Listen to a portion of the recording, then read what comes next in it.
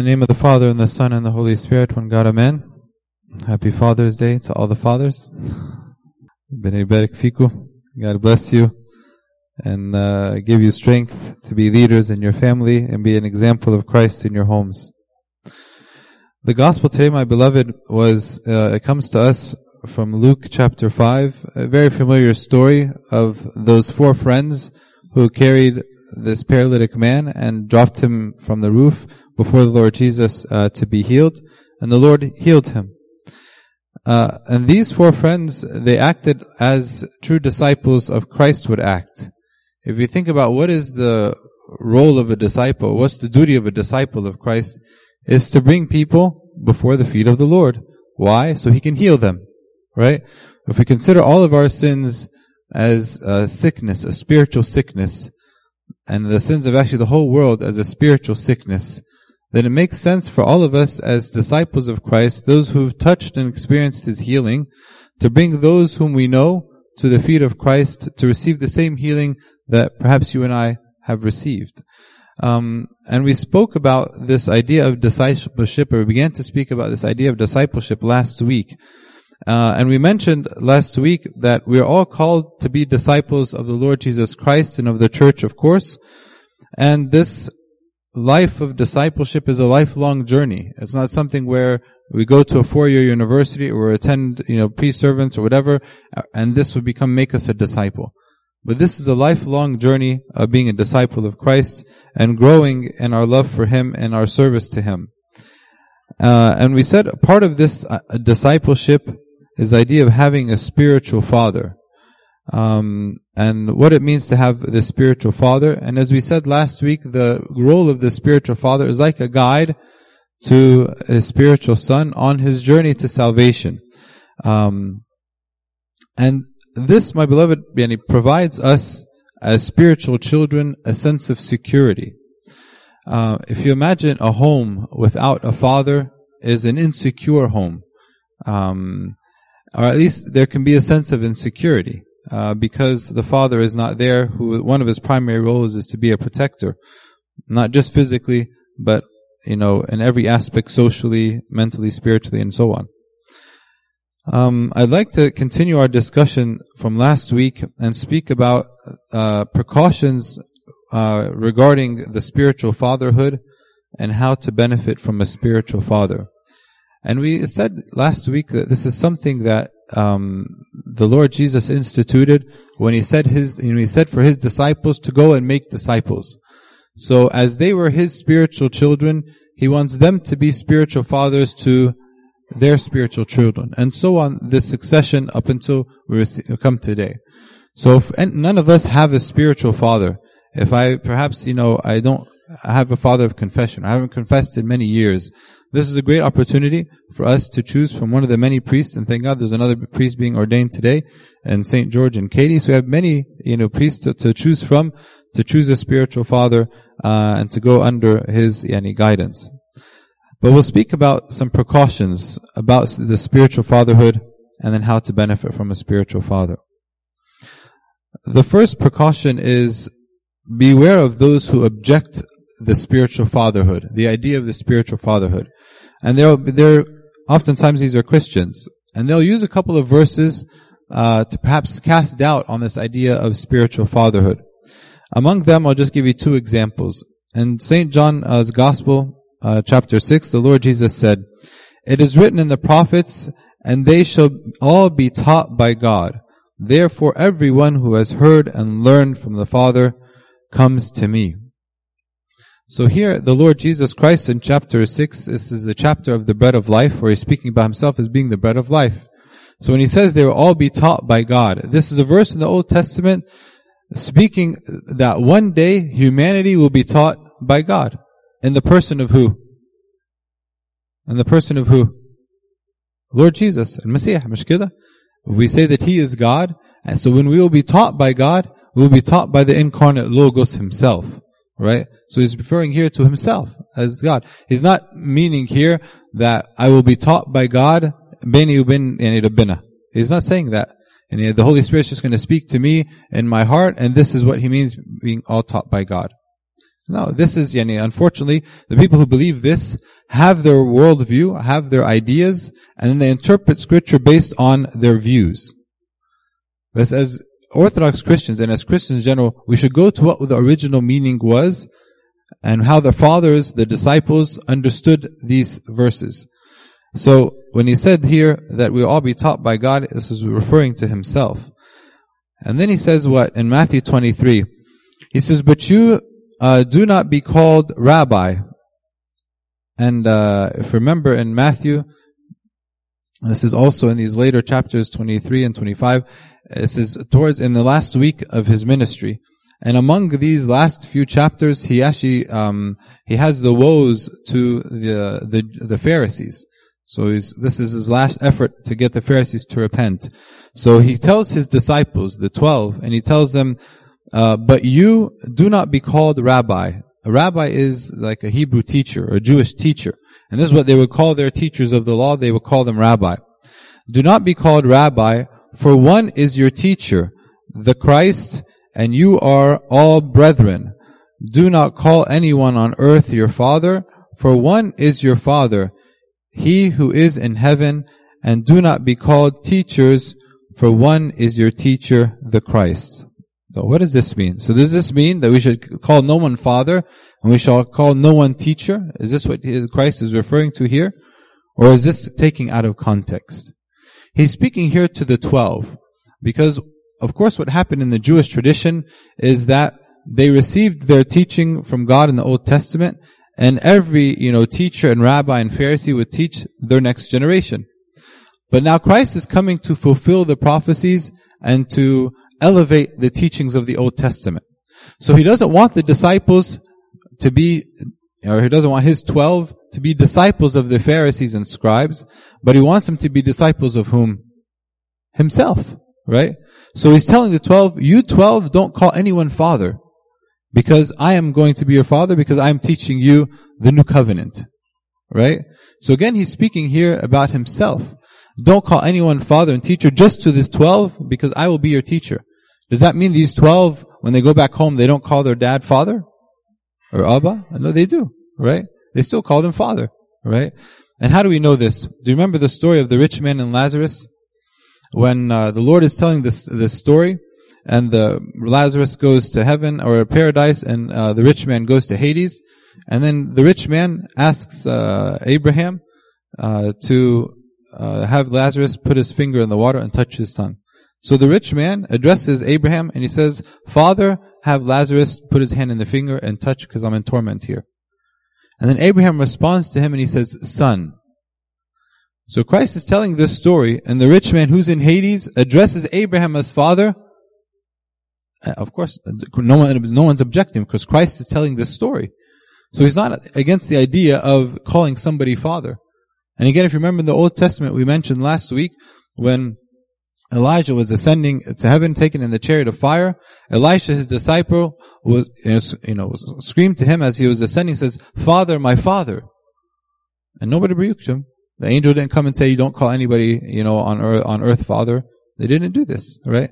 So this is, again, it's a misunderstanding, and it's something that, again, I have my view, and I'm going to interpret scripture based on how I view things, right? But again, this is what wasn't the original context and the understanding of the apostles. So as a brief response, say 2 verses. In St. Paul's letter to the Hebrews, he says, Remember those who rule over you, who have spoken the word of God to you, whose faith follow, considering the outcome of their conduct. So he tells us to look to those who are our spiritual fathers and our leaders. And then he says what? Whose word follow, so follow what they teach. And then it says, whose faith follow, meaning what? Their walk of faith follow, so emulate them, considering the outcome of their conduct. And so look, for example, we read this passage today of St. Claudius, who was martyred for the sake of Christ, and even when he was, threatened, or he was spoken to in a nice way to deny Christ and to worship the idols, he said no. So when I look at these individuals and these saints, I look at their life and the outcome of their life, which is their glory and their crowning, and I try to emulate it. Perhaps maybe not yet physical martyrdom, But maybe for us, I'm willing to be left alone, or I'm willing to be left out of a group because I don't agree with something that's wrong. Right? This is the form of modern day martyrdom. You'll be ostracized if you don't agree with the mainstream media and what everybody else is kind of saying. And then he continues and says, obey those who rule over you and be submissive, for they watch out for your souls as those who must give account. Let them do it so with joy and not with grief, for that would be unprofitable for you. So he tells us, when you have your spiritual father, be submissive to them because they're concerned for your soul. Many times in our arrogance and wanting to boast the ego, we seek and surround ourselves with those who just applaud us and say, Shatir, good job, halwa alayk. Just to applaud us and get us to do whatever we want. But he says, be submissive to those who search for your soul and search for the salvation of your soul. Because they look at the end of things. They're looking for your salvation, not for, earthly comfort and pleasure. Right? And this is sometimes, we don't get this a lot, even perhaps sometimes in our families. The true disciple who is a disciple of a spiritual father requires humility to be a true disciple and to be submissive. And at the end of the day, if you look at all the heretics, all the people who taught wrongfully in the church, it's because of this. They weren't able to be submissive to their spiritual father. They refused to learn from the church and insisted on to see things their own way. The second objection is that we will remain alone. Those without a spiritual father are those who are isolated like on an island by themselves. And the Bible teaches us in Ecclesiastes, woe to him who is alone when he falls, for he has no one to help him up. If I don't have a spiritual father and I don't have a guide, and like I said last week, it's easy for us to go astray. And when we go astray, there's no one to say, hey, you're going the wrong way. Why don't you come this way? We end up going deeper and deeper in the woods and we become more lost than we were, and we continue our life even more lost, although we're thinking we're going the right way, but we're more lost for, every day that passes by. And there's a philosophy, or there's an idea in warfare that says what we can divide and conquer. And actually, this is what Satan does with us. If he can divide a house, he can conquer the house. If he can divide a church, he can conquer the church. If he divides a person within themselves, which we see happening now, people don't even understand who they are and don't understand that, that they think they can divide their mind from their body. Right? So division of mind and body is dividing themselves. His idea, Satan just wants to divide anything. And if you can divide, I can conquer. If you divide a man among himself, he will fall. Divide a house, they will fall. Again, when we are alone, it's very easy for the enemy to capture us. So we must be careful. If we don't have a spiritual father, we remain alone and we remain endangered. Number 3 is the frequently changing the spiritual father. This often occurs if if I have something, for example, that I want to hide from a priest, or I don't get what I want from the priest, I go to another priest. And I keep changing spiritual fathers until, or if I even find a spiritual father to tell me what I want. Right? And for those, I want to remind us of a story in the Old Testament with Micaiah, who was one of the prophets during the reign of Ahab, King Ahab. He was the wicked king of Israel. This was after the division of Israel from north to south. So the southern kingdom was ruled by Ahab, and the northern kingdom, or Judah, and the northern kingdom was ruled by another king. And this northern king wanted to go to battle against Ramoth Gilead to get the land supposedly that was his. And he said, I can't go alone. So he goes to the king in the south and said, come with me to battle. And the southern was more religious, because Jerusalem was in Judah. And they said, okay, I'm not going to go, but just confirm with me that the prophet or the prophets say that this is something that's according to the will of God. So then Ahab says, sure, I have 400 prophets who will prophesy. And he goes to 400 of them, 400 meaning as many seats as are available almost in this church. and all claimed to be prophets. And he went to them and said, should I go to battle? And he said, go. They don't say like, thus the Lord said. This is the common language of the Old Testament. Thus the Lord said. They just said, go to battle and it'd have been a Mac and you'll do everything well. But the king in the south understood this is not usually how it goes. And God doesn't need 400. He just needs one, like Elijah and Moses.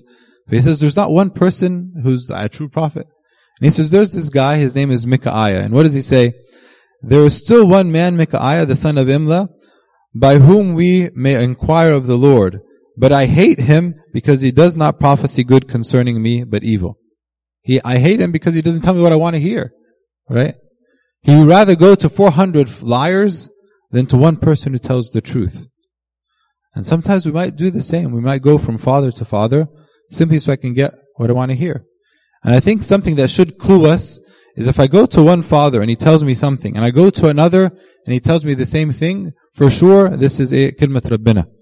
And if I continue after this, why would anything change? Why would anything change?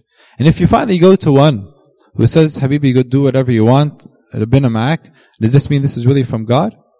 Or perhaps is God leaving you to your own whims and allowing you to fall and to stumble? I've warned you, but you continued in this way. So we must be careful of frequently changing, spiritual fathers. Number 4 is hiding a sin. Again, perhaps out of shame, and he knows that this is something that they're embarrassed of, and perhaps they have this idea that I must keep some kind of good image in front of my spiritual father. This isn't, the good image actually in front of the spiritual father is the person who confesses openly and everything. The one who confesses everything is the one who actually looks the best in front of the priest. We think it's the opposite, but it's not, right? And we think that maybe Abuna, if I tell him something, he'll get a bad idea of me. Again, it's not. It's the person who hides that actually deprives himself of the spiritual healing. How many of us, when we go to the doctor, we're sick, we go with the intention, I'm going to tell the doctor all of my symptoms except one, because I'm embarrassed about this symptom. But what if this symptom is going to change the course of healing and actually get you well and maybe cure the disease? Would you rather stay sick and hide something that's shameful, or say the shameful thing and receive complete healing? Sometimes we choose to hide something and not receive the healing. St. Paul says what? But all things that are exposed are made manifest by the light, for whatever makes manifest is light. We're coming with the darkness that's within us, our sin, and coming before the priest to expose our sin and make it manifest, so that we remove the darkness and receive the light of Christ, and He will enlighten our hearts and our lives. How is it that we benefit from a spiritual father? Number 1 is the relationship must be based on love. The relationship is based on love. And this, of course, is the agape love, and it's a mutual kind of love. It's a relationship. I remember growing up, one of my, many spiritual fathers as I was growing up, but one of them, he was, God rest his soul, Abuna Girgis, in Tallahassee. When it came to the liturgy, and anywhere in the church, he was very, very serious. And he wouldn't smile, or I don't think I've ever seen him smile inside the church. But then when you go, and I sat with him in confession, and after we sat with the confession, I just chat with him for a little bit, and he had this smile and this giggle like a big teddy bear. It was beautiful. I love spending a little time afterwards with him, just to get this spirit from him. He was very disciplined here, but then you might say, oh, he's strict or he's mean or whatever. But then outside, he's like a teddy bear. It's beautiful. This is the mutual love. This is what St. John Chrysostom says. He says, there is nothing that can lead to learning thus, only by love and by being loved. So by loving and by being loved. So this relationship with the spiritual father must be based on love. And with this love, or the fruit of this love, is number 2, trust, faith. And I believe and I trust that what my spiritual father says is something that's coming from God. And the idea is, it's not the issue of the holiness of the spiritual father, but it's my faith in God to speak through the spiritual father. So when I'm coming in as somebody who's confessing, ويمكن أبونا متضايق this day, وزعلان, whatever, and he's in a bad mood. It doesn't matter. I'm coming in and I believe that God will speak, and because Abuna is upset, he gives me maybe a canon, a strict canon. I don't say Abuna gave me this because he's upset. I say God perhaps saw in me that I needed this, so he allowed Abuna to be upset to give me this canon. فاهمين الطريقة ازاي? Right? I'm coming in there and I believe and I trust that whatever Abuna says or whatever my spiritual father says is something that I need to hear.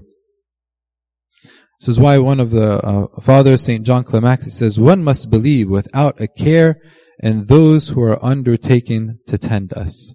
We must believe without care. And lastly, of course, is obedience. Obedience. Just as it's a father's duty to remain alert and watchful on his children, it is likewise the child's duty to obey and faithfully observe his guidance. It's the father's duty to remain alert what's going around in him in the house. And if he sees his son or his daughter changing their form or changing their behavior, he shouldn't say, oh, that's just his age. But they should go after them and say, what's going on? Something's changing. And the ones who are vigilant, maybe who have discipline, and they discipline their children, the children may not like it at the time, but later they'll thank them for doing this.